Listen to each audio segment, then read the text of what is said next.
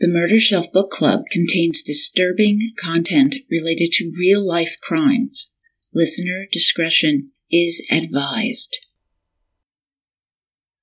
Kelly remained concerned that something more serious could develop in the future with the type of behavior exhibited by the somber 15-year-old boy. Left unchecked, Kelly knew these disturbing tendencies could escalate. A youthful fantasy that hadn't harmed anyone might one day become a frightful reality.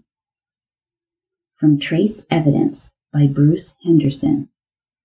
Welcome to the Murder Shelf Book Club, Episode 27, The Elusive Killer. Cuddle up a little closer, lovey mine. Cuddle up and be my little clinging vine. Like to feel your cheeks so rosy, like to make you comfy, cozy, 'cause I love from head to... Welcome back, Murder Shelf Bookies. I'm your host, Jill. For those of you just turning in, I have a true crime book club in the greater Philadelphia area, and I love discussing true crime. I decided to turn my love of reading and fascination of true crime into a podcast so I can share the stories with you. Every month, I will discuss a book that I pulled off my murder shelf, and I won't give you a boring linear timeline. In the first two episodes, I like to follow in the steps of the author to give you the story from his or her point of view. In the third episode of the series, called Second Cast, I will delve into the path not taken, those threads not pulled. I'll add analysis, related materials, and updates into the case that completely fascinates and take us into a deeper dive. These episodes tend to have a surprising quality to them. So a little housekeeping. You may have picked up on the cues already. To my sadness, Tara finds that life is proving more complicated than she anticipated, and her leave of absence is going to continue without an end date. So I will be going solo into the future. We really believe that the obstacles would be overcome, but it is just not happening. She does not have COVID. She doesn't have any disease. We did not break up. No one is mad at the other one. It's just really a matter of time, and when you need 30 hours in a day, here we are. So I am really sad. This was really difficult to decide. I love her to pieces, and I hope she can guest host because I miss her greatly. But since I am the whole production team now, with no other writers or researchers or assistants or editors, it's all me, I will be sorting out my process. What I am going to do is take a little vacation for myself right after this series. And so when I begin anew, I will be fresh and ready to go for all my murder bookies. So we fall into the fall the right way. I think that'll work. Now, we do remain a proper book club, so I'm breaking out the food for today. A mushroom and herb white pizza. I really have no free time now, so I've got a large pre-cooked crust. So you saute the mushrooms, and I did use a variety of them. Saute them in olive oil with the herbs, thyme, oregano, salt. Add a little dash of lemon juice. Then you brush a bit of the olive oil on the crust. Add your mozzarella cheese with the mushrooms, and then goat cheese. Oh God, I love goat cheese. Some chopped chives and a sprig of thyme, and then you bake it. It is that easy. I think it bakes 5 to 7 minutes. And the perfect pairing is one of my favorite wines from nakedwines.com, F. Stephen Millier Obsession California Red. It is a blend of Merlot, Zinfandel, and a Petit Syrah, making it a bit unusual in my opinion. The flavor, very buoyant. Fruit flavors, there's blueberry, plum, so it keeps it light, and it goes well for a variety of occasions, not just book club. But I really enjoy this wine, and if you're partial to reds, you really will too. It's definitely not acidic, very light on the palate. It runs about $15.95 a bottle, but less if you go through a Naked Wine subscription, which I do highly recommend. It's really an unbelievable price for its quality of wine. And the pizza is from A Couple Cooks by Sonia Overheiser. The information on the milieu is on my blog at www.murdershelfbookclub.com. So bon appetit, murder bookies. Now, I am really excited about this book, Trace Evidence by Bruce Henderson. If you haven't read along, that is okay, because we are going to walk hand in hand with the detectives in this case. It is one of the best true crime books in the genre, if you ask my opinion. A little bit about Mr. Henderson. He served on an aircraft carrier, the USS Ranger, during Vietnam, so I sincerely thank him for his service. And he wrote a book about a Navy pilot he served with, Dieter Dingler, in Hero Found, the greatest POW escape in the Vietnam War, which is going to be on my staycation list, absolutely. And his latest book is Sons and Soldiers, the untold story of Jews who escaped the Nazis and returned with the U.S. Army to fight Hitler. Now, being a retired Holocaust and genocide teacher, I cannot wait to get my hands on this one either. So, author of another 18 nonfiction books, Henderson is a former newspaper reporter, magazine editor, private investigator, field producer for television news, has taught reporting and writing classes at Stanford University and at the U.S. School of Journalism. Bruce Henderson is a member of the Authors Guild and lives outside San Francisco, California. He amazes me, and if you haven't heard, I kind of love this book. And you can find all of his works at www.brucehendersonbooks.com. Mr. Henderson's story opens in 1954, Chula Vista, California, with a 36-year-old woman, Esther Underwood, noticing that some clothes had blown off her clothesline.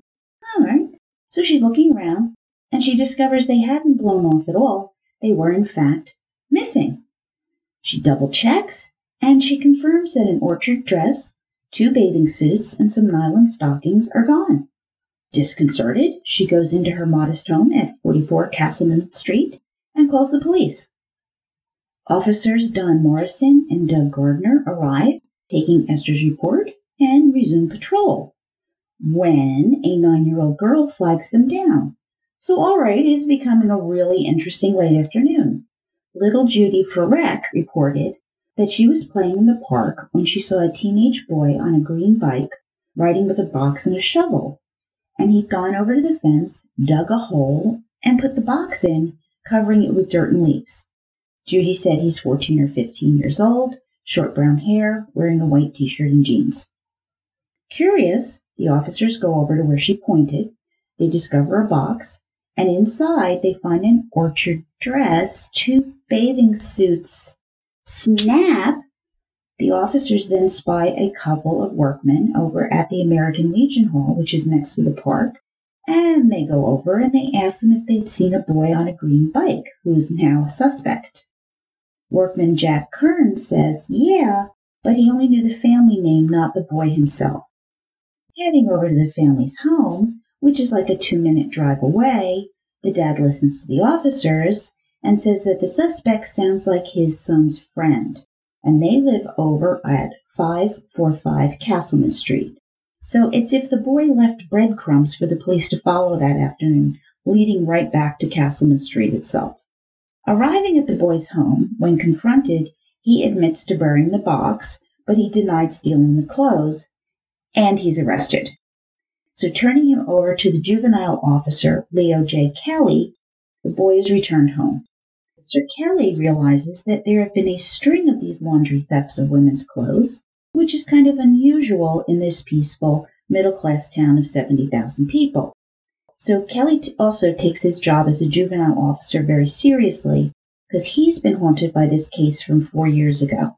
Back then, a 16-year-old boy was caught stealing pocket change, and he is sent to juvenile hall. So Kelly attempts to get him into the Big Brother program, but that doesn't work out. So on his release from juvie, the boy found out that his job at the pharmacy had been given to another kid. There, 3 days later, the boy hanged himself. Kelly regretted that he hadn't been able to do more to assist the kid who really needed help and understanding from all of these adults who wound up failing him. And Kelly knew from experience that it was better to confront this laundry thief directly. It might prove tough for the family. This is a Navy veteran dad who is now working at the Postal Service. It's a working mom. They have 3 boys. and one of whom is this sullen mute staring at the floor in his bedroom. Some prodding by Kelly, the emotionless teen confessed. He said he's been stealing women's clothes off clotheslines for over a year. And Kelly thought, geez, most kids would be like crapping their pants, and he's just sitting there confessing. Then the teen got up, and he gives Officer Kelly a box, and it contains a pair of medical scissors that he's gotten from his mom, who is an emergency room nurse, women's panties, bras, garter belts, nylons, all cut up. All right, flashing back 4 years, Kelly knew of this Good Samaritan who had promised to pay for the first 3 psychiatric visits should Kelly come across another child at risk. All the warning signs are flashing big red mountains at this point. So he contacts her about paying the $270 for the boy to see a psychiatrist. Leo Kelly is deeply worried that something more serious could develop in the future if this kid didn't get immediate psychiatric intervention. Hopefully, these concerned, hardworking parents would recognize the value of the therapy and continue treatment for their son after the first 3. Hopefully, they'd recognize how important this was for his future. And in case you wondered, $270 in 1954 is equal to about $2,700 in 2021. So that is one very kind Samaritan. Now we're going to move forward to July 1986 in Sacramento, the city of trees in California. 19-year-old Stephanie Brown, a bank teller at the Sacramento Savings and Loans, was feeling a bit sorry for herself given the recent breakup with her boyfriend Randy. Her roommate, Patty Burrier, was off with her guy, Jim Fraser, so Stephanie went to bed feeling a little off. A bit later, the phone rang, waking her up. It was Patty. Their car had broken down. Would she come get them? Well, yes, of course she would. Stephanie was a good friend, and she had had her share of breakdowns herself.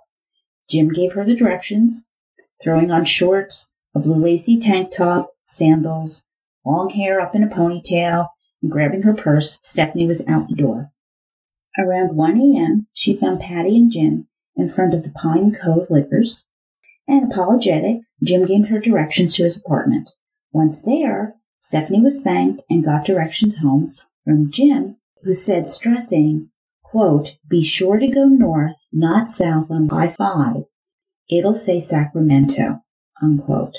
North of Sacramento and home, south would lead to a lonely, desolate stretch of 40 miles, not fun at 1:30 a.m. What no one realized is that the brush had grown over the portion of the sign that read Sacramento. It was Patty Burrier who called Jo Allen Brown to tell her that her daughter hadn't shown up from work and was missing. Patty explained that when she got to their apartment and Stephanie wasn't there, she'd assumed that Stephanie had decided to crash at her sister's or maybe even Randy's. Jo Allen Brown was beside herself. There was no way that Stephanie would miss work without calling in. A knot in her stomach said it all, that something was very, very wrong. Jo Allen knew the only reason Stephanie wasn't calling is because she couldn't. Notify the authorities. Immediately notify the authorities. Deputy Stanley Acevedo of the Sacramento County Sheriff Department spoke to Patty and Jim, who gave them a recent photo of Stephanie, white woman, 5'8", long blonde hair over brown, pierced ears, and Jo Allen added, peeling from a sunburn. Speaking to Jo Allen over the phone, Deputy Acevedo asked if she had fingerprints and dental records. The whole world fell away from Jo Allen. No, she didn't have fingerprints, but she could get dental records. To Acevedo, this didn't have the feel of a routine missing person case, and he notified homicide immediately. And a BOLO, be on the lookout for, Stephanie Brown and her car, a Dodge Colt, went out as well. 50-year-old Alan Dakin loved to bicycle to his favorite fishing hole, fed by California's great freshwater delta, and the 100-plus July temperature did not deter him one bit. He anticipated sitting by his mini mobile home, cold tall one, after a fish fry. First, Alan needed to catch himself some crawdads for bait. Only, wait, what was that? Is that a mannequin? Oh no, we know it's never a mannequin. It was a body he found floating face down. Pedaling faster than he had ever in his life, Alan notified the authorities of the San Joaquin County Sheriff Department. Pete Rosenquist, with 16 years on the force, 7 in homicide, arrived with David Vito Bertuccini, a 6-year mustached street cop turned detective, now investigating his second homicide. A purplish ring around the neck suggested that Jane Doe had been strangled. When a killer is unknown, most murder investigations begin with the victim. Henderson writes that, quote, attempting to solve a murder without knowing the identity of the victim was trying to survey a plot of land with a blank measuring tape, end quote. That is a perfect description. July 15, 1986. The missing person report on Stephanie Brown hit the desk of Sacramento County Sergeant Harry Macon of Homicide, who was up to his eyeballs in murders at that time. The distinguished 17-year veteran sat across from Lieutenant Ray Biondi, a no-nonsense manager who hated bureaucratic-driven police administration. He and Macon agreed that Stephanie's case smacked of stranger abduction. If this was a homicide, it needed to move quickly.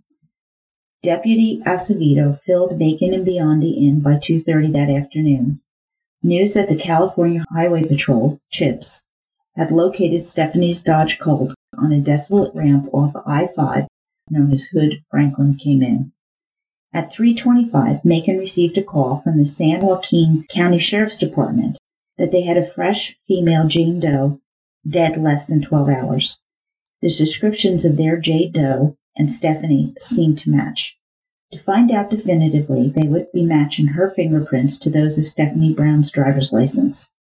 Going to examine the Dodge Colt, Macon noticed that the doors were unlocked and the driver's window was down, which is really unusual for someone driving on a highway. It was much more likely to happen when you stop to speak with someone.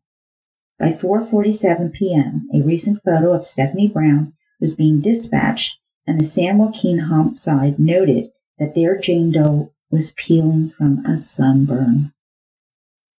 By 5:00 p.m., the Colt hatchback was on its way to the crime lab to be processed. When Biondi said quick, he meant quick. Jane Doe now had a name, Stephanie Marcia Brown.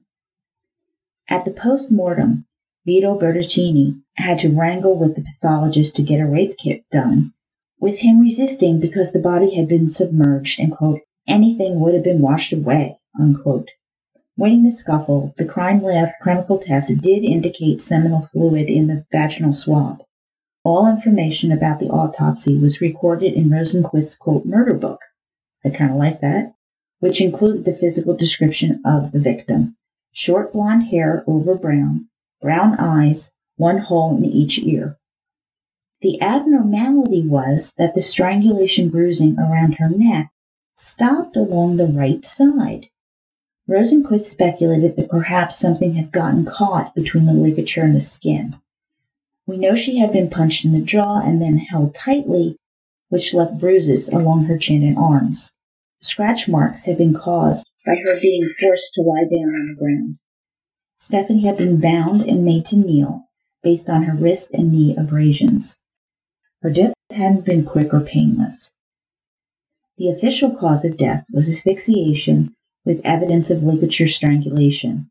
The working theory was Stephanie had missed the turn for I-5 North and had gotten on I-5 South, was abducted, and murdered. Rosenquist and Bertuccini went to the irrigation ditch where Stephanie Brown's body had been found to take in the environment as it had been the previous night. They wanted to go where she had gone on that final ride, see the terrain, the quality of light. What was striking was the isolation. The killer had to be familiar with I-5 and the area. No way did he want to be interrupted. The 20-minute ride from her car at Hood-Franklin had to have been utterly terrifying. Had she been gagged or allowed to scream? The detectives determined that they were dealing with a very cool customer. He left little incriminating evidence, indicating enormous composure and experience. The detectives now had to go tell Joe Allen and Tom Brown of their daughter's death. Joe Allen was actually thankful that they knew what happened. The worst torture imaginable was the not knowing. Trying to be helpful, they would answer all of their questions. Did she drive with the window down? No, she kept it up. Was she trusting of people? Oh, yes, Mrs. Brown called her their love child, very trusting and giving. Glancing at the photos of a long-haired Stephanie, Bertuccini asked, Hey, she cut her hair? Oh, no, she's worn it long since she was in grammar school. A red flag shot up. Asked what length Stephanie wore her hair, Mrs. Brown replied mid-back. When she was told it was short when found, Mrs. Brown said short. Well, then whoever killed her cut it. At the morgue, Vito confirmed Stephanie's hair was lopsided. Stephanie's hairstylist would confirm that her hair had been cleanly cut by scissors. And Rosenquist and Bertuccini now knew why the ligature mark around her neck discontinued. Her hair had been caught underneath it, and the killer had cut it off so he could take the ligature with him. How did the killer know he needed scissors? Answer: because he'd done it before. Back to the ditch, the detectives went fishing, but not for trout. Carefully scraping along the bottom, Vito snagged a blue lacy tank top with several strands of hair attached to it. It seemed at several places the shirt had been ripped or cut. The Dodge Colt had no fingerprints, nothing to connect it to a killer, but her armrest was on the floor. Why would the armrest be detached? Answer: because Stephanie would not have gone meekly with an attacker. She'd have struggled, clinging to something to hang on to, like an armrest, which got dislodged in the assault. The commander of Homicide Unit for a decade, Ray Biondi, knew that she had been murdered by a serial killer, even though the evidence was lacking thus far. Ray just knew. This wasn't his first serial killer. Biondi had captured and convicted serial murderers Richard Chase, Gerard Gallego, Marty Trillo, and John Dunkel during his tenure. Male serial killers do not awaken out of the mist. They are a product of nurture and a particular developmental point in their lives, which takes root and grows over the years, simmering to a full boil. Most fantasize about killing long before they first act, usually in their late 20s or 30s. Keep in mind, this remains a very rare crime, and this killer was no newbie. Patient, impulsive, cautious, thorough, and hands-on. Hands-on. I know, that's terrible. Strangler's hands-on. Hey, you gotta make fun of them. You got to. Alright, so law enforcement is being proactive. They issued a press bulletin requesting information from anyone driving I-5 that night that Stephanie was abducted. And they didn't stop there. Instead, to my joy, both sheriff departments, with the help of CHIPS, put a roadblock in place at Hood Franklin off-ramp from midnight until 2 p.m. on July 29, 1986. They stopped motorists, asked if they had driven 2 weeks earlier, the same time that Stephanie had. If so, they were questioned in much more detail. 296 vehicles were stopped, with less than stellar results, but they get an A+ for effort. August 4th, 1996.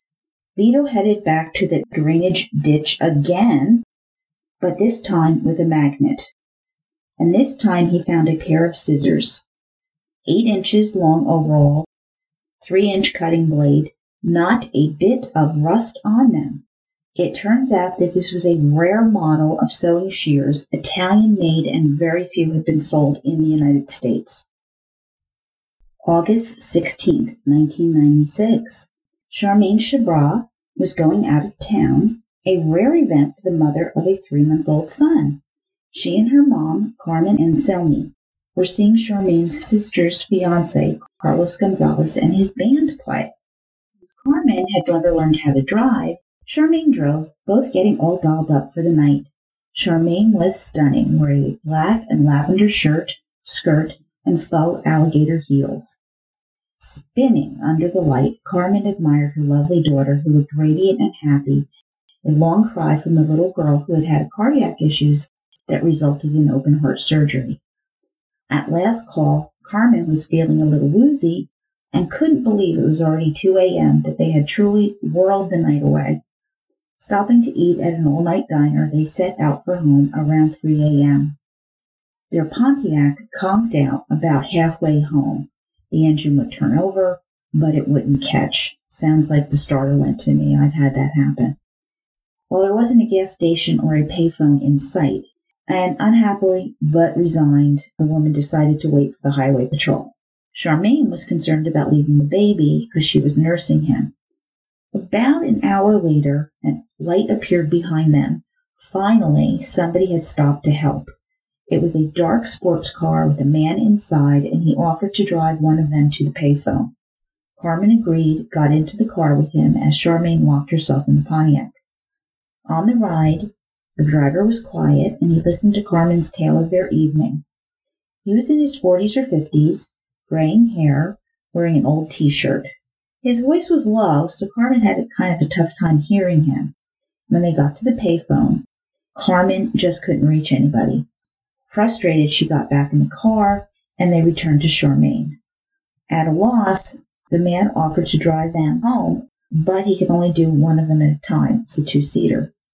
Carmen was impressed by his helpfulness, saying Charmaine should go first since she had to get home to the baby, and Carmen promised to lock herself in.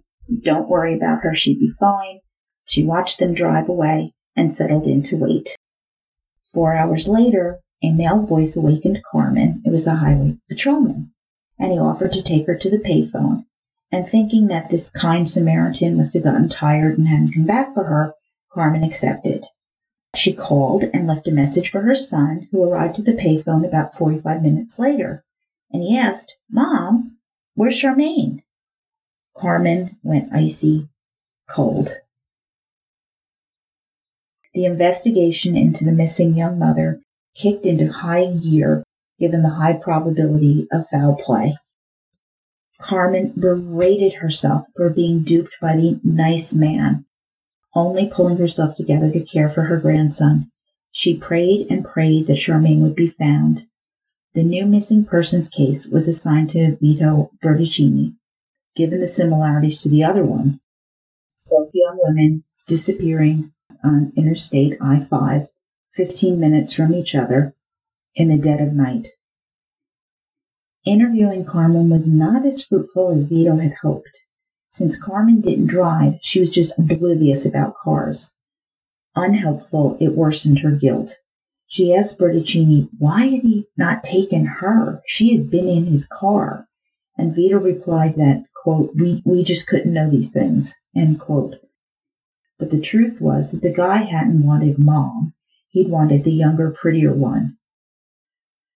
Yet the killer had left behind an eyewitness, which is really risky behavior. Had he been seized by some uncontrollable feeding frenzy and was willing to take the chance? Or was he so confident, believing he was just unstoppable? Now, either choice is horrifying. Carmen did help develop a composite sketch for this helpful motorist who was wanted for questioning. Leads were called in, resulting with 19 names, but no actual suspects.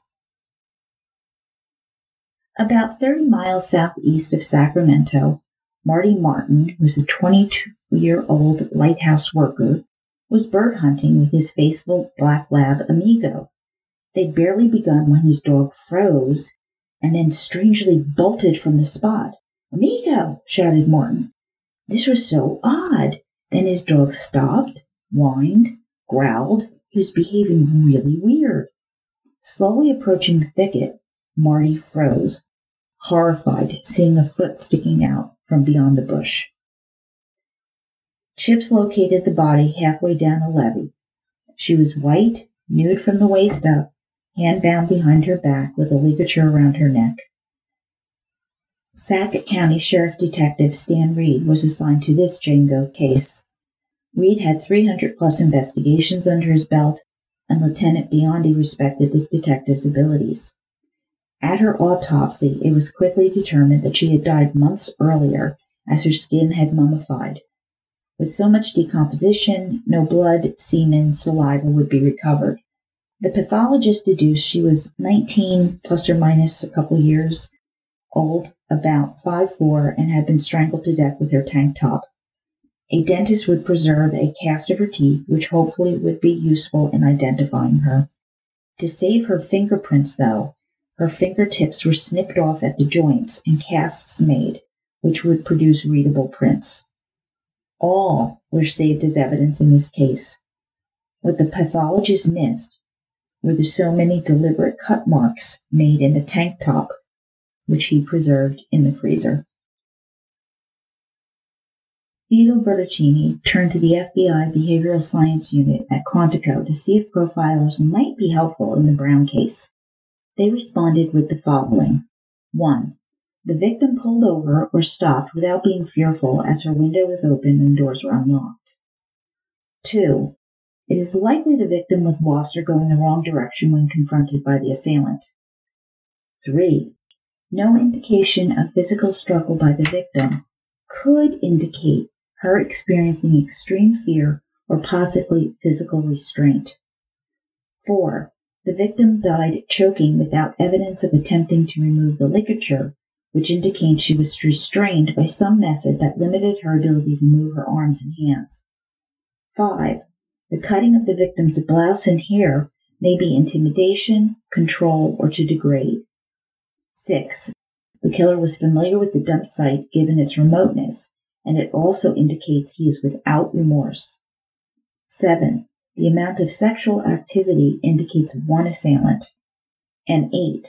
Choking may have been used to heighten sexual stimulation of the assailant, which could be related to the strangulation of the victim. Was this how it had gone down with Stephanie? All right. So the California DOJ Crime Lab services mostly small rural counties in Northern California that do not have the resources to have their own crime labs. So the DOJ forensic scientist's job varies from collecting and preserving evidence to interpreting physical evidence such as bullet trajectories, blood spatter, drag marks.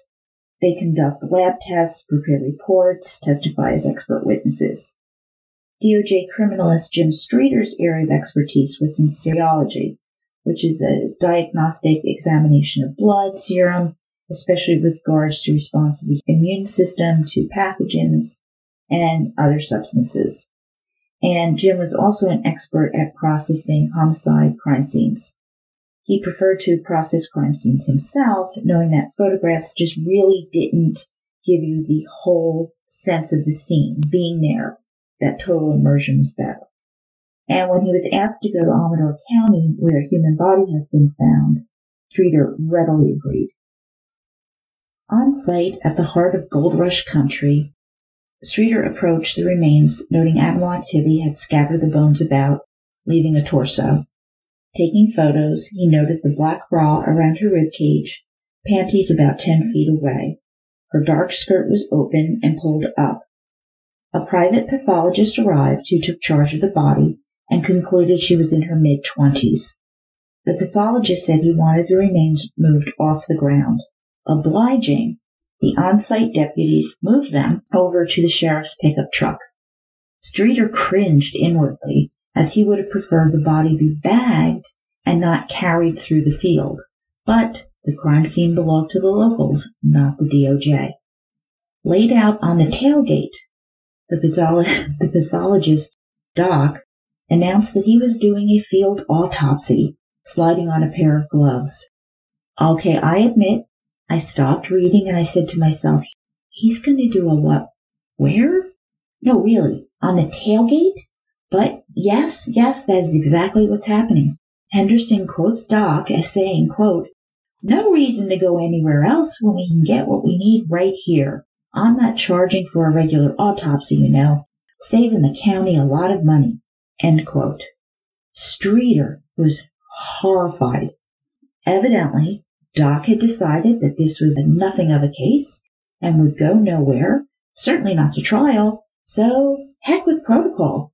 Streeter muttered at this point, "I don't think this is a good idea," while a deputy next to him shrugged. Doc began to pull the remains apart, shaking out the clothing briskly. Oh my God, bye-bye particles, fibers, hairs. Inside the skeleton, Doc found a polished fingernail, sticking it in an envelope, and then Doc announced, "We've got strangulation." The videographer leaned inward. The black material noted earlier was wrapped around her neck, with blonde hairs entangled about the fabric. Around her wrists was more black material. Clearly she had been tied. She'd been dead for about 3 months. The finale came when the doc picked up her skull and snapped off her jaws, handing them to the deeply shocked deputy, saying, "The odontologist will want these," end quote. The evidence would have to be processed by the sheriff's office before heading over to the DOJ. I really wish that was a fantasy story, but it's not. Back at the DOJ, Jim Streeter, he spoke to a colleague, Paul Payne, a criminal identification specialist in the missing persons unit. Filling Paul in on all he knew about Jane Doe, Paul asked if she was wearing high heels, a purple skirt. Streeter answered, "Yeah, like what the..." Paul replied, "Been keeping this one handy. I knew she'd be found somewhere. Heels were alligator, right? Skirt was lavender, not purple." By noon, the victim's jaws were literally delivered to Payne, who conferred with Dr. George Gould, who was totally taken aback when the jaws were handed for him to examine. He's normally dealing with x-rays, you see. And Gould confirmed that the teeth belonged to the missing person. Payne and the Amador detectives then brought the terrible news to Carmen that her daughter, Charmaine Sabra's body had been found. She just rocked her grandson in her arms, completely cried out. As the Amador County Sheriff's Department met with Ray Biondi, Stan Reed, Vito Bertuccini, Peter Rosenquist, Jim Streeter, on all the similarities of the murder cases, they watched the video shot by the Amador detectives showing the tailgate autopsy until Vito Bertuccini just couldn't stand it and cursed, shouting, "I've gutted rabbits with more care." Seeing the pathologist shaking out the clothing, Reed sighed, "Oh, so much for trace evidence," and Biondi cringed at the loss of any other microscopic evidence that just vanished into the dust. Well, whatever. They got down to business. Bertuccini asked if Charmaine's hair had been cut. Surprised, the detectives responded, "Well, we found blonde hair caught in the ligature, but never heard anybody say it was cut." Biondi summarized the links in the case: the strangulation, the hands bound behind the back, the sexual assault, transportation of the victim someplace distant, and started to believe that they had a series. Bertuccini agreed, while the rest remained noncommittal, especially to the suggestion of forming an interdepartmental task force to address this killer. The assembled did agree that copies of the reports would go to the DOJ, who would forward and share with everybody, and all evidence would go to Streeter for processing. Far from ideal cooperation, it is something. But Biondi knew that interagency battling, interdepartmental turf wars, bureaucratic red tape, petty bickering would only get worse geometrically as the series continued. Streeter received all the evidence in the Stephanie Brown case and started reviewing it. There was too little semen for a DNA test, but he'd do blood typing and evaluate hair fibers, concluded that her hair had been cut. Bertuccini was right. Streeter also noted the cutting on her shirt like it had been cut by scissors. He kept it in the bag to preserve any of the trace evidence. The bags of Charmaine Sabra's evidence arrived. Streeter examined the black and the lavender blouse that he'd seen at the crime scene. All the buttons down the front were intact, but both shoulder seams had been cut at the collarbone area, and the seams were also open, with a strip cut from each side. Streeter realized that these strips were the ligatures that had been used to strangle her, reinforced with a length of yellow nylon cord. Black pantyhose were used to bind her wrists, and the remainder were cut up. This guy's sure expending a lot of effort cutting stuff up. Charmaine's half-slip and panties had cuts in them, but her skirt did not. It was likely the pantyhose had bound the victims and they'd come off first. Then he's cut his way through the layers of her clothes to remove them, but also cut for less obvious reasons. Jim Streeter turned his attention to Jane Doe, examining her jeans, panties, and gray striped socks. The only cuts that had been made here were done by the pathologist, so it didn't match the others. Streeter wasn't aware of her cut-up tank top in the freezer at the Sacramento Crime Lab. What should they tell the public? A huge bone of contention. Bertoncini and Biondi got into it heavy. Vito Bertoncini's point being, why should we share any information? We do not want copycats springing up, screwing up the investigation. Biondi, with years of experience working in homicide and serial cases, knew certain actions needed to be taken when dealing with unsolved cases. In fact, he had a list of actions. 1. Law enforcement's top priority should be to forewarn and protect the public. People need to safeguard themselves. Withholding information that prevents them from doing that is wrong. 2. When a suspect's identity is unknown, the only avenue is to put pressure on the killer, and that is via the media. Let the killer know that they are onto him, and it's not safe for him to operate anymore. 3. Identifying an unknown killer is often accomplished by a public plea for assistance, as well as providing the public with information that may turn out to be recognition keys for someone to know something about the killer. Having millions of informed people looking around is better than only a handful of people. Biondi explained his rationale to Bertoncini. They would withhold information that only they and the killer knew. This was a smart and valued strategy. However, in the last 3 or 4 months, the case had gone from lukewarm to ice cold. Giving up cutting might shake someone out there who knew something, who might make a call and tell them something new that they didn't know. It was a calculated risk, but worth taking. By the end of the heated discussion, they agreed to give up cutting to the media, but holding back on telling them they'd found the scissors. It was a reasonable compromise, and a new term came into being, non-functional cutting, which wasn't necessary to undress the victims. Behavior that is not required to conduct the crime is known as a ritual. It is therefore done out of the killer's psychological needs. It's not necessary to commit the crime. In the end, the press conference went well. Biondi straddled that danger zone of informing the public while not terrifying them adequately.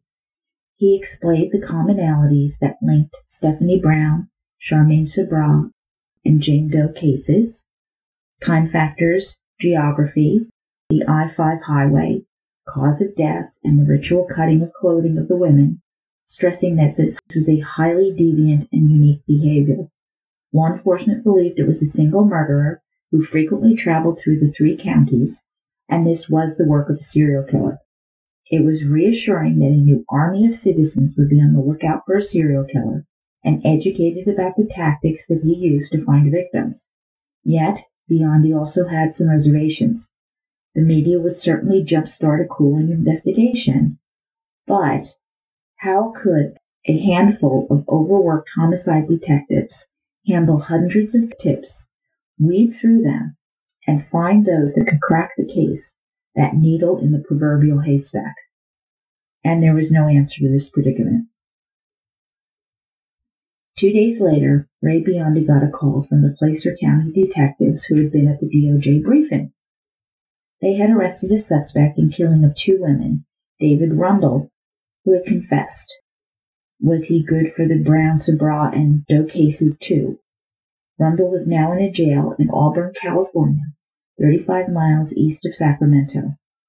Biondi assigned Reed and Bell to interview Rundle and hoped that maybe this was the end of the I-5 killings.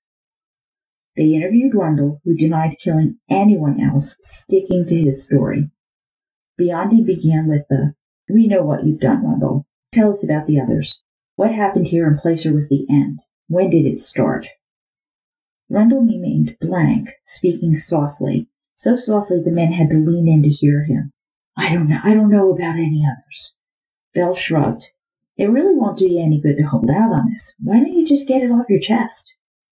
Anderson writes that Rundle's baby blues darted from side to side as he was looking for a way out. Finally, with a great sigh, he drops his head to his arms on the table. "All right," his voice cracked. Was Rundle going to cry? Biondi wondered. I did another one, my first, in May. That was 2 months before Stephanie Brown. Biondi nodded as if he had known all along. "Who?" he asked. "Filipino, I think. Met her down by the river," said Rundle. "Filipino?" thought Biondi. He asked, "Okay, well, where'd you dump her?" "Right off I-5, came the answer, along the banks of the Sacramento River, near the Pioneer Bridge. As it turned out, a 21-year-old Filipino woman had indeed been found strangled at that location near I-5 6 months earlier in Sacramento. But Biondi was livid. That detective and deputy chief sat at the DOJ meeting not 48 hours earlier and had not uttered one word about a similar case that the Sacramento PD should have presented. They'd selfishly come out to find out what everyone else knew while sitting on their own information. Another disheartening example of law enforcement failing to communicate. Biondi blamed the higher-ups, the political hacks, or the incompetent morons. Take your pick. Outcome: bad guys benefit. Murder bookies insert Jill's usual expansive rant on this subject. Now, close rant. Moving on. David Rundle, turns out, had not killed Stephanie Brown, Charmaine Sabra, or Jane Doe, but he did cop to murdering the Filipino woman in exchange for life imprisonment without parole to avoid the death penalty. All right, so a composite sketch on the I-5 series suspect made the media circuit. 3 days later, a San Joaquin County Sheriff's squad car had to brake sharply when a total idiot in a dark sports car turned left against a red. Deputy Amado Mayoya flipped on his lights and squealed after him like right out of the movies. Car chase! And the dark car, a Datsun 280Z, didn't go far and pulled over.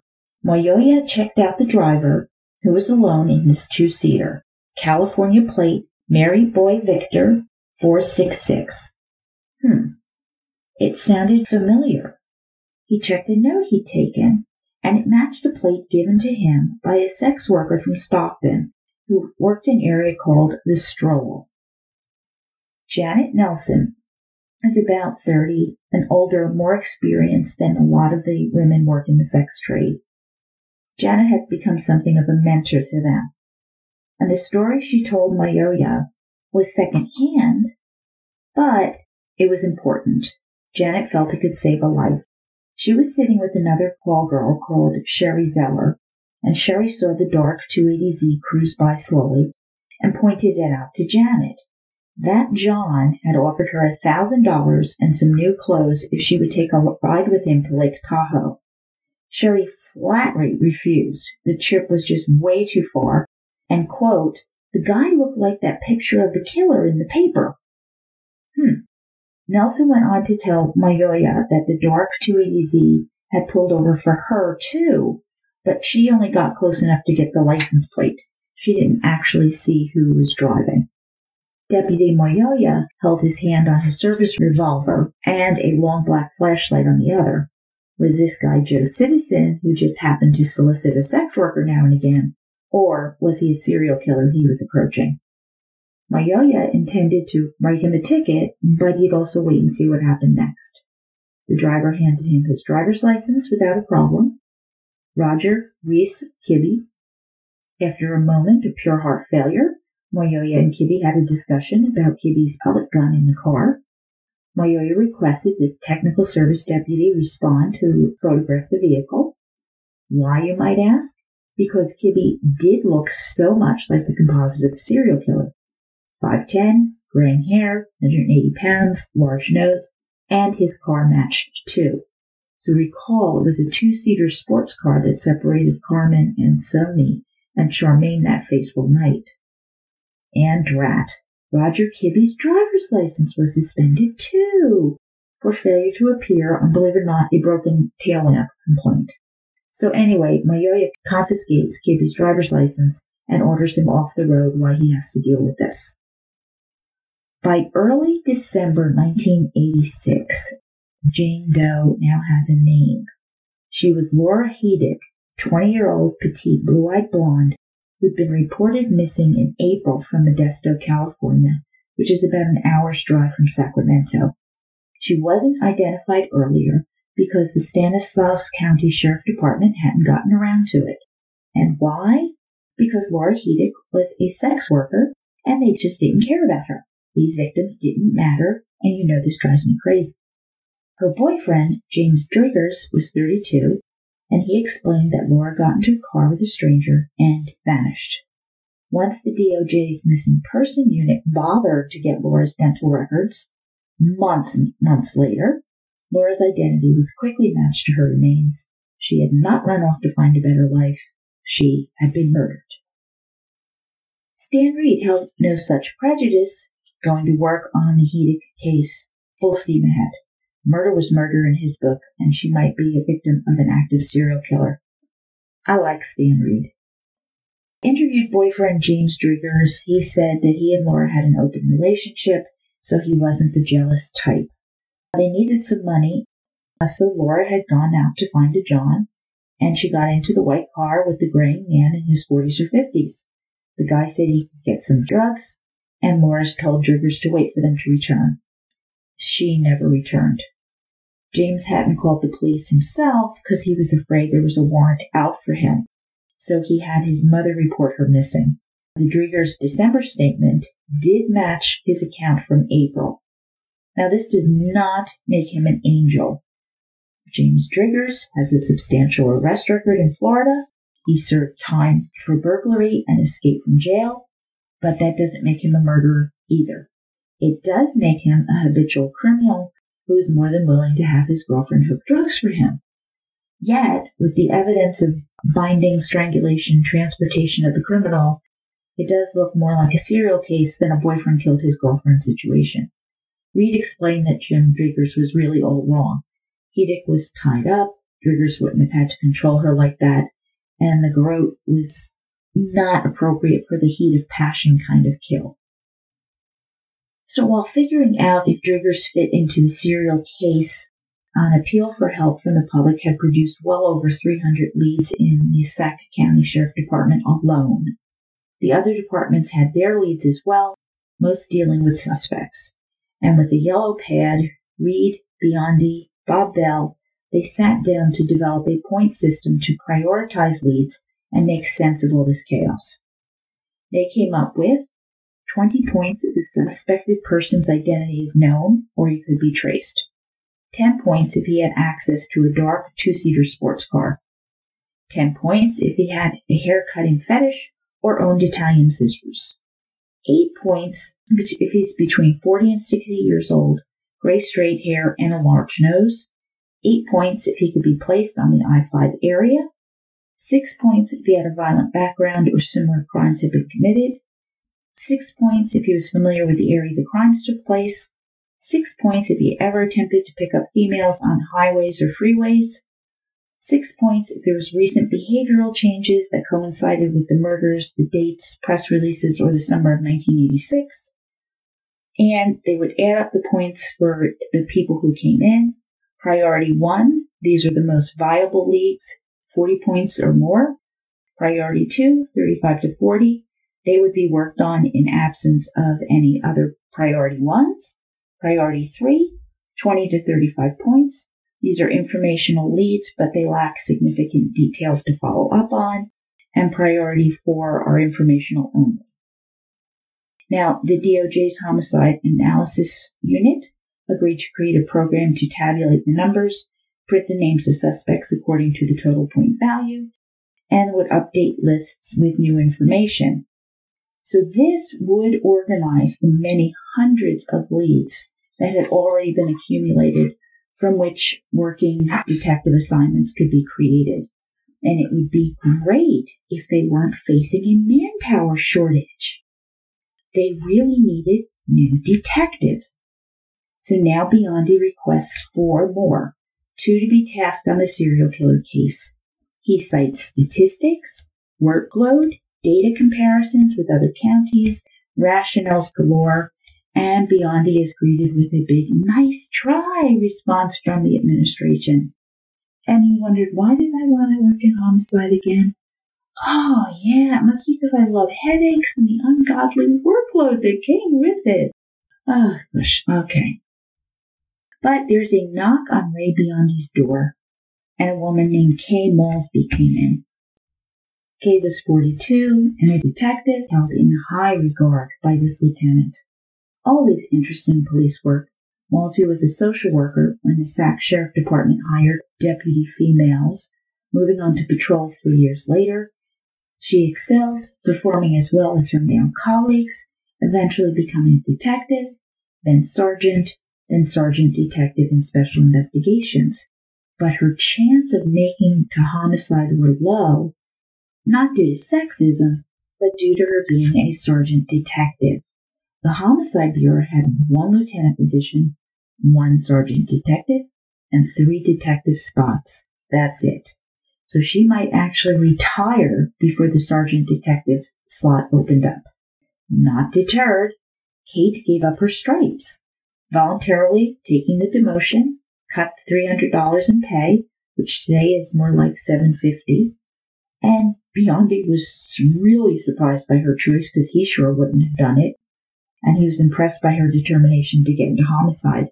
And when she popped in his doorway, he said as much, but his request for manpower had been rejected. But Kay, keep checking. On December 15, 1986, Detectives Bertuccini and Reed followed up on Deputy Mayoya's traffic stop and knocked on the door of Harriet and Roger Kibbe. Earlier, they left a calling card with a note that said, "Please call," and when Harriet finally did, she was shocked when Homicide answered. Homicide? What was that about? Now, she had been told that it was about an ongoing investigation. Shaken, Harriet prayed, "Oh God, not again." 8 years earlier, Roger had been questioned in a missing person case, a young woman from Walnut Creek near San Francisco. An eyewitness had seen her getting into a van that looked like Roger's. Since Roger had only been out of prison a few years, the police had seized on him as a suspect. Roger assured Harriet he knew nothing about any missing women, and now Harriet and Roger had to go meet with Bertuccini and Reed. They took Roger to the police station and told Harriet that she could meet them there. This gave Harriet time to think about her crumbling 11-year marriage on the drive over. Roger was a decent husband, Harriet's 4th. He didn't drink, he had a kind side to him around children, loved animals, always had a job, handed over his paycheck to her. While Harriet needed to be dominant to control the situation, Roger was submissive. Roger let Harriet run their lives, pay the bills, handle problems, find solutions, protect him. She was his wife, but she also mothered him. However, any time anything went wrong, like when their furniture business failed in June 1986, Harriet was emotionally abandoned by Roger and had to deal with it all on her own. Now their marriage was coming apart at the seams. She was really worried that Roger might leave her as he withdrew into himself. Bruce Henderson writes that recently Harriet had adopted the, quote, "If I'm going to be miserable because he won't talk to me, then by God, I'm going to see that he's miserable too," end quote mantra. Yet her worst fear was being abandoned, so Harriet would not leave Roger. She just couldn't. At the Homicide Bureau, Roger Kibbe sat in an interrogation room with Vito Bertuccini. Vito got the lowdown on Roger's previous residences, jobs, vehicles he drove. He asked Kibby if he was soliciting prostitutes when he was stopped by Deputy Mayoya. Kibby admitted he was, and he had done so before in this area, stuttering slightly. He admitted he traveled I-5 when he visited his brother in Tahoe. Vito realized this route would take him where Charmaine Sabra had broken down the last night of her life. How did Roger access I-5? Roger readily told him. That route would take Roger within a mile of where Laura Hedrick's body had been dumped, and right near the drainage ditch where Stephanie Brown's body had been found floating. The detective asked Kibby if he was familiar with the area in Amador country where Charmaine Sabra's body was found. Yeah, I know it, replied Kibby. While Kibby denied ever picking up hitchhikers or stopping to help stranded motorists, he did allow Bertoncini to take his photograph and fingerprints. But now Kibby wanted to see Harriet. He told his wife he wasn't going home, hanging his head, staring at the floor. While the technicians worked with her husband, Harriet remembered how cocky Roger had been back in 1978 when he was interviewed by the police about the missing woman. Calmly, he confidently told her, "We have nothing to worry about," smirking at the police.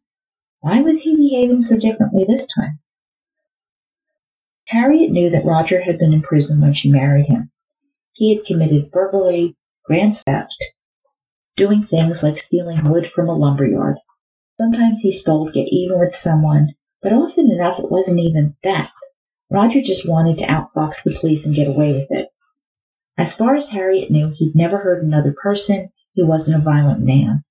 At the end of the interview, Vito asked Roger to take a polygraph, and he said he'd discuss it with his brother, the cop, and get back to him. Afterward, Reed and Biondi, who had been watching the interview on closed-circuit TV, were noncommittal. Bertoncini admitted that while he wasn't the most experienced homicide investigator, this guy gave him the chills. Bertoncini said, quote, "He talks about women like they're playthings, and he's on I-5 a lot, and he's familiar with all the locations of our women, and he's got the cars too," end quote. Kibby had owned a Datsun 280Z two-seater in June 1986 when Charmaine Sabra disappeared. Prior to that, Kibby drove a white two-door 1972 Ford Maverick, which he sold July 3rd, 2 months after Laura Hedrick disappeared. Boyfriend James Digger claimed Hedrick had gotten into a white two-door car, never to be seen alive again. Bertoncini also reported that the Kibby's furniture shop in the truck stop town of Ceres was about 10 minutes from Modesto, where the Kibbys lived in a rented townhouse, the same town where Laura Hedrick was from.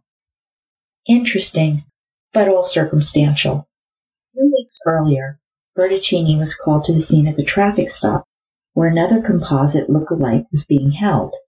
John Samples did look like the man Carmen Anselmi described. He was the right age, height, weight, and he did drive a dark red sports car, an MGB, and he had a loaded flare gun in the car. Sample admitted to taking joyrides on I-5. Being an unemployed mechanic was another red flag, but he denied ever stopping to help anyone who was stranded. Bertoncini felt really good about this guy too, but later Sample's alibi was affirmed and he was not the killer. They had other priority 1 leads to investigate and had a number of promising possible suspects. Some drove dark sports cars, others had violent sexual assault records, some had histories of choking victims during rapes, others dumped victims along highways, but ultimately they were all cleared of the I-5 murders. So, back to Kibby. What were the chances that a Douglas County Sheriff Department detective, Steve Kibby's brother, was a serial killer? A brother who gave Roger a lot of advice, apparently. The morning after the Homicide Bureau interviewed Roger, Harriet Kibby went to take a shower, and when she came back, Roger had disappeared with much of his clothing. Kicking herself, she realized that Roger was in his withdrawal and run mode. Furious, Harriet replayed the discussion after the police station in her mind. Roger had been shaken, insisting the police would rig a polygraph against him. Harriet supported her maligned husband never wavering in her belief that he was innocent. "If you don't want to take it, don't. We'll see a lawyer," she vowed. And with that, they'd left the station. Later at home, they would go to bed separately the way they had for the previous 8 months. Prior, they'd always shared a bed and enjoyed a successful sex life, the only place Roger took a dominant role to Harriet's delight. 8 months back, Roger impulsively decided he wanted to sleep with the cats, who Harriet was allergic to, and feeling he'd chosen them over her in a snit, Harriet had moved to the spare bedroom, and their sex life evaporated. She missed it and didn't understand how Roger didn't. When had things begun to unfurl? Her husband was a man with specific hobbies, a garage workshop, skydiving, so wanting to find something they could do together, Harriet took skydiving lessons and did make a tandem jump from 7,500 feet. Scared to death, Harriet vowed she would never do it again, and she admitted that the loss of their business had taken a toll on the couple. But sexual assault? Murder? No. Roger was a gentle, sensitive husband. 3 slaps in 11 years did not make him a homicidal maniac. She couldn't point to a trigger of any sort, no arguments or unpleasant exchanges. Roger would just slink away when stressed. When he got antsy these days, he'd drive. In July alone, he'd racked up 10,000 miles on the Datsun 280Z, on a car that was supposed to be hers. She wound up getting herself a white Hyundai. Roger gave the white Maverick to a former employee he'd owed $140 in back wages to, totally infuriating Harriet. She called Bertuccini to tell him that Roger was declining the polygraph. While Harriet felt sorry for the victims, her husband had nothing to do with any of this. As Harriet contemplated life without Roger, he actually called asking how she was. Ticked off, she point-blankly asked him if he knew anything about these murdered women, and Roger told her no. 2 days later, Roger's sister-in-law Julie called. Julie explained that Roger wanted to come home, but he was afraid because he had crabs. Harriet gasped. An STD? Roger had fled to Las Vegas and called Steve. He was fearful he was being framed for murder. Steve had convinced Roger not to flee, and now Steve's wife Julie was convincing Harriet to take Roger back. Harriet was actually relieved Roger wanted to come back. She had missed him and she felt sorry for him, and soon a naked Roger stood in their bathtub as Harriet used special shampoo to defeat the crabs. Harriet again felt needed. Vito began to think about Harriet's comment about 8 years ago, that Roger had been looked into for a missing woman case. Vito contacted the Contra Costa Sheriff Department to see what they had on Kibby. Dated April 1984, a rape by force report was made by Janice Evans, age 27, who identified her attacker as Roger Kibby. She gave his license plate number with 1 letter off of his white Maverick. A sex worker, Janice had been paid $30 to have intercourse. A few days later, Kibby contacted her again, offering her $200 a day for sex. As she had a $150 a day heroin habit, she agreed. Driving to a secluded area at night, he pulled a gun, violating the terrified Janet with the gun, and made her perform oral sex on him. Leaving her stranded, Janice had walked into town, was taken to the hospital. Examined, nothing was found that conclusively proves that she had been raped. Kibby's report went on to summarize his interview. Having Mirandized him, he said she was a sex worker, she hung out in front of his place of work, he'd given her a few dollars, but had never had sex with her because he had no idea what diseases she might have. Kibby gave her a ride to a fast food place where she was meeting a friend, and that was all. The sergeant interviewed Janice's friend, who confirmed that Janice told her the same story of the rape and seemed very frightened. When he went to re-interview Janice Evans, she had disappeared. There was a note in the file, review if victim reestablishes contact. Bertuccini felt vindicated that Roger Kibby was potentially a dangerous man. Yet this report was from 1984. Where was the report from 1978 when a young woman disappeared, the one Harriet had mentioned? Sharing this information with Reed, he updated Roger Kibbe's tip sheet, adding Kibbe's history of being a suspect in abductions and rapes, and the tip sheet was sent to the DOJ to be shared. Detective Reed showed James Driggers the photo lineup with Kibbe in it to see if he could identify the guy Laura rode off with, but unfortunately he could not. Carmen Anselmi hadn't been able to identify Kibbe either. However, James Driggers was able to identify a Ford Maverick as the car he had seen Laura Heydrich get into the night she had disappeared. Next came tracking down Kibbe's white Maverick. They found it in possession of someone in Arroyo Grande, 200 miles south of San Francisco, who gave them permission to search the car. DOJ criminals went over the car with tape lifts, vacuuming up debris, and nothing connecting Laura Heydrich was found, a huge disappointment. They began to look at James Driggers once again once he had failed a lie detector test. Being given his Miranda rights, James Driggers vehemently denied he'd killed his girlfriend. Fighting back tears, he explained that he felt partially responsible for Laura's death, as he'd taken her to the stroll to make money for drugs. It's likely the lie detector picked up on James' conflicted emotions when he answered the question about causing her death. They went over his story the night Laura disappeared again. New information came out that James had made a few collect calls to his mother, hoping Laura had shown up there. Had he now? Telephone bills confirmed that he had made calls to his mother. Was he really hoping to find Laura, or establishing an alibi? Regardless of his suspicions, Reed asked him to work with a police sketch artist to develop a composite of the man Laura drove off with that night. By January 1987, a new criminal bulletin was sent out with the suspect's sketch that looked a lot like Roger Kibbe, who had a priority point value of 52, putting him in first place. He was followed by Wayne Wellborn with a 48, a Sacramento cabbie, who bragged to his psychologist about raping women and reveling at being questioned in connection with the I-5 homicides.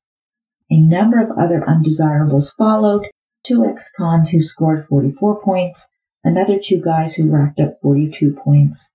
One was suspected 5 years earlier in a series of 3 female homicides unrelated to this series. The problem remained a lack of manpower. The I-5 series was pushed to the back burner as the Unabomber case drew in the detective's precious time. That's the one with Ted Kaczynski mailing bombs around the country. The poisoning of the local beauty queen, a clerk and a patron killed during a robbery, and the body of a man found shot along the side of a road. They all demanded attention.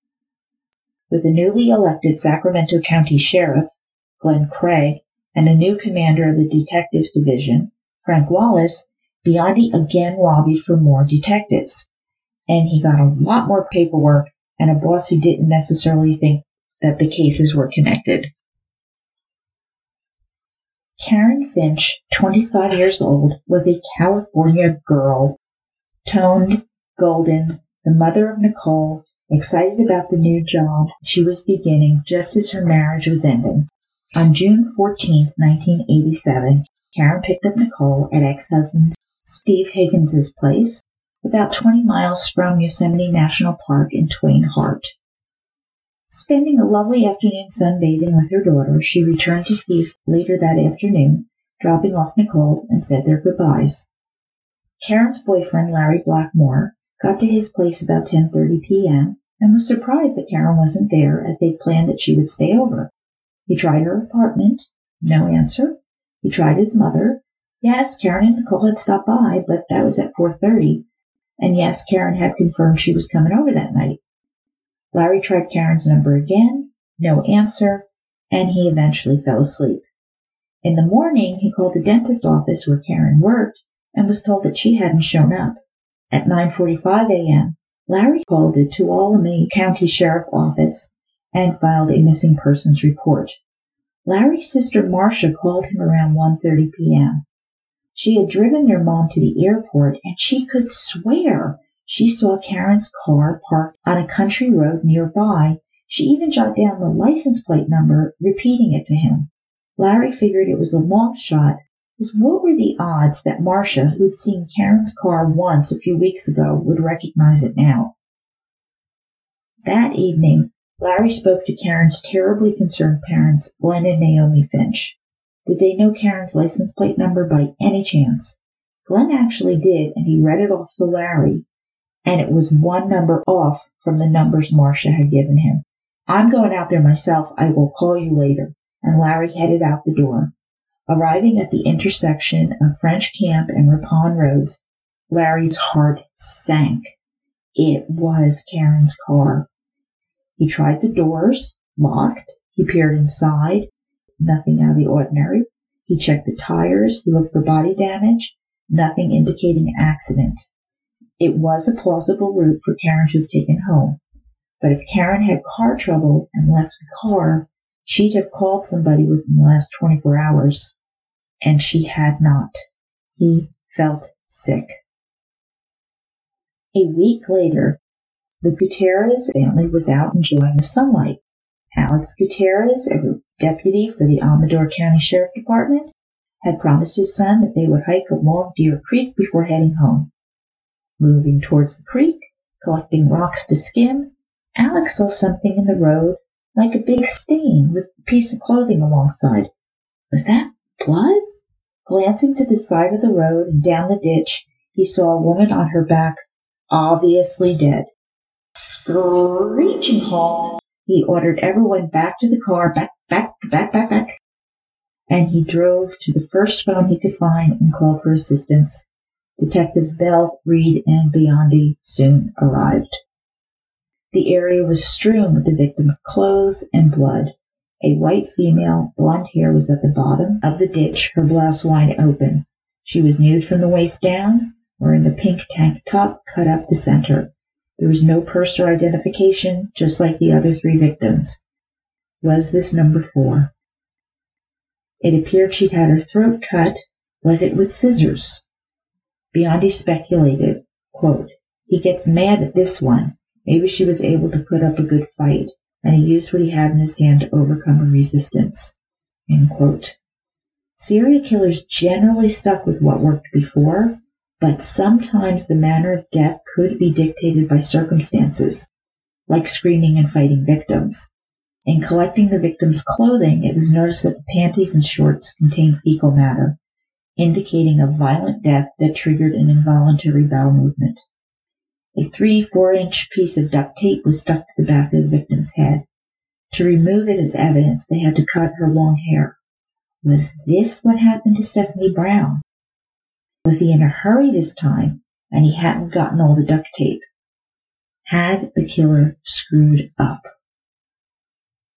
The next morning, Stan Reed read about Karen Finch, now 8 days missing. He immediately called San Joaquin County Sheriff's Department, saying he had a Jane Doe that might be their missing woman. Reed ordered a copy of Finch's driver's license and thumbprint and set about acquiring her dental records. He then called the Finches, asking Naomi to describe Karen's jewelry, and what she described was identical to what Jane Doe was wearing. Stan promised he'd get back to her when he knew anything for certain. Meanwhile, partner Bob Bell was at the morgue, making sure that the rape kit was done prior to autopsy. She had died from neck wounds made by knife or scissors. When the thumbprint matched the driver's license, Glenn and Naomi Finch learned that their daughter Karen was a homicide victim. Detective Harry Macon took notes about Karen getting her life back together after divorce, how she loved her job, loved her daughter, and her life had been going so well. Boyfriend Larry Blackmore had an airtight alibi for the night Karen went missing, having worked a 16-hour shift at a correctional facility. Larry described the skid marks he'd seen, showing how the car had stopped quickly on the side of the road. Plus, there were marks in front of Karen's car, too, like someone had parked there and spun out in the gravel trying to get back onto the road. He noticed there were several large footprints in the dirt along the driver's door that looked like sneakers.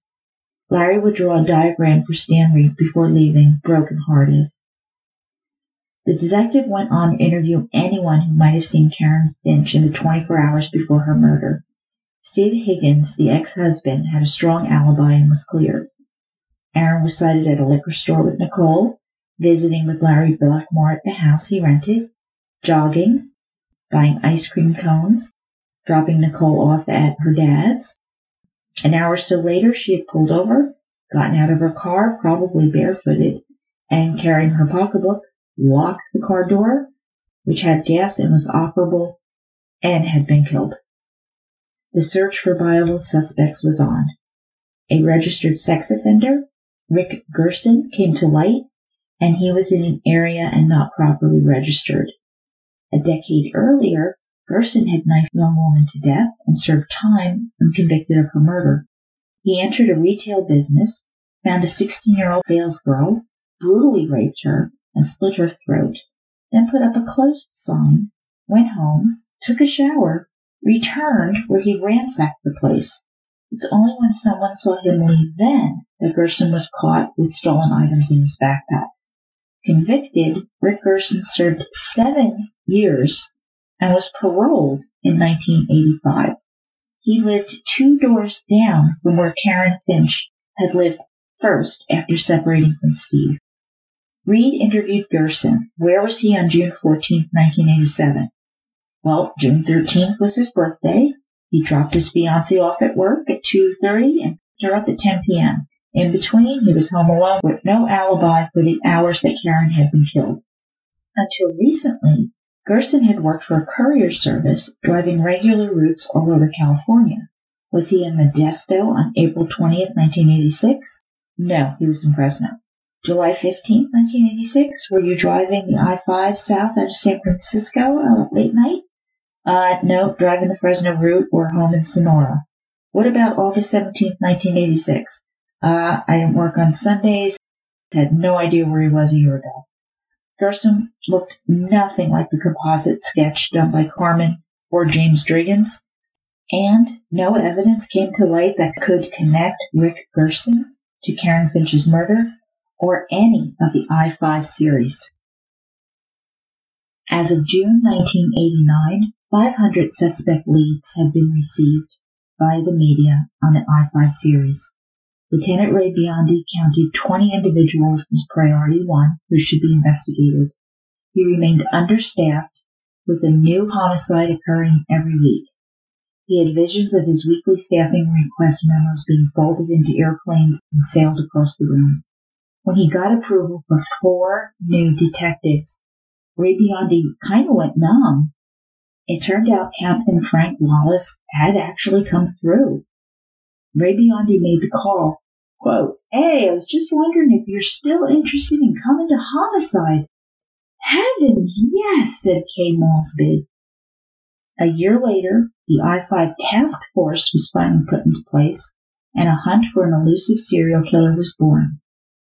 And that concludes Trace Evidence by Bruce Henderson, Part 1. The Elusive Serial Killer. And it gets so much better. Oh, make sure you read the book. You will not be sorry, Murder Bookies. I had to cut out so much.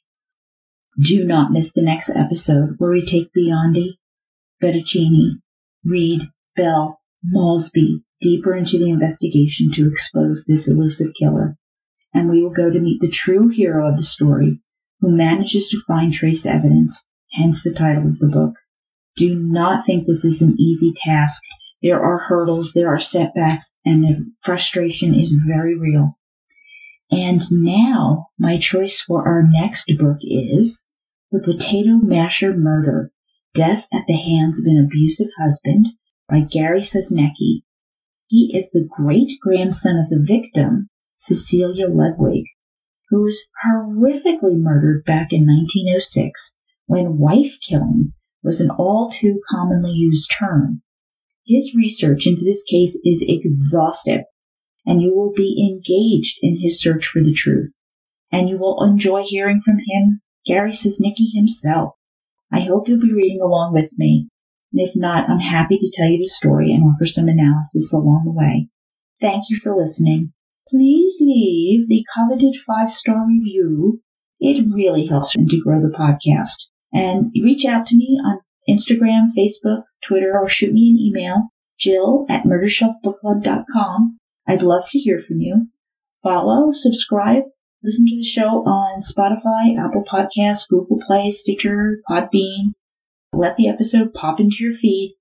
Until next time, Murder Bookies, happy reading. Trust your gut. Source material and snack and drink information for the Trace Evidence Trilogy is found on my blog at www.murdershelfbookclub.com. Written and produced by Jill, all rights reserved. Music by Paul Hosanna and lyrics by Otto Harbeck. Cuddle up a little closer, lovey mine. Cuddle up and be my little clinging vine. Like to feel your cheeks so rosy, like to make you comfy, cozy, 'cause I love from head to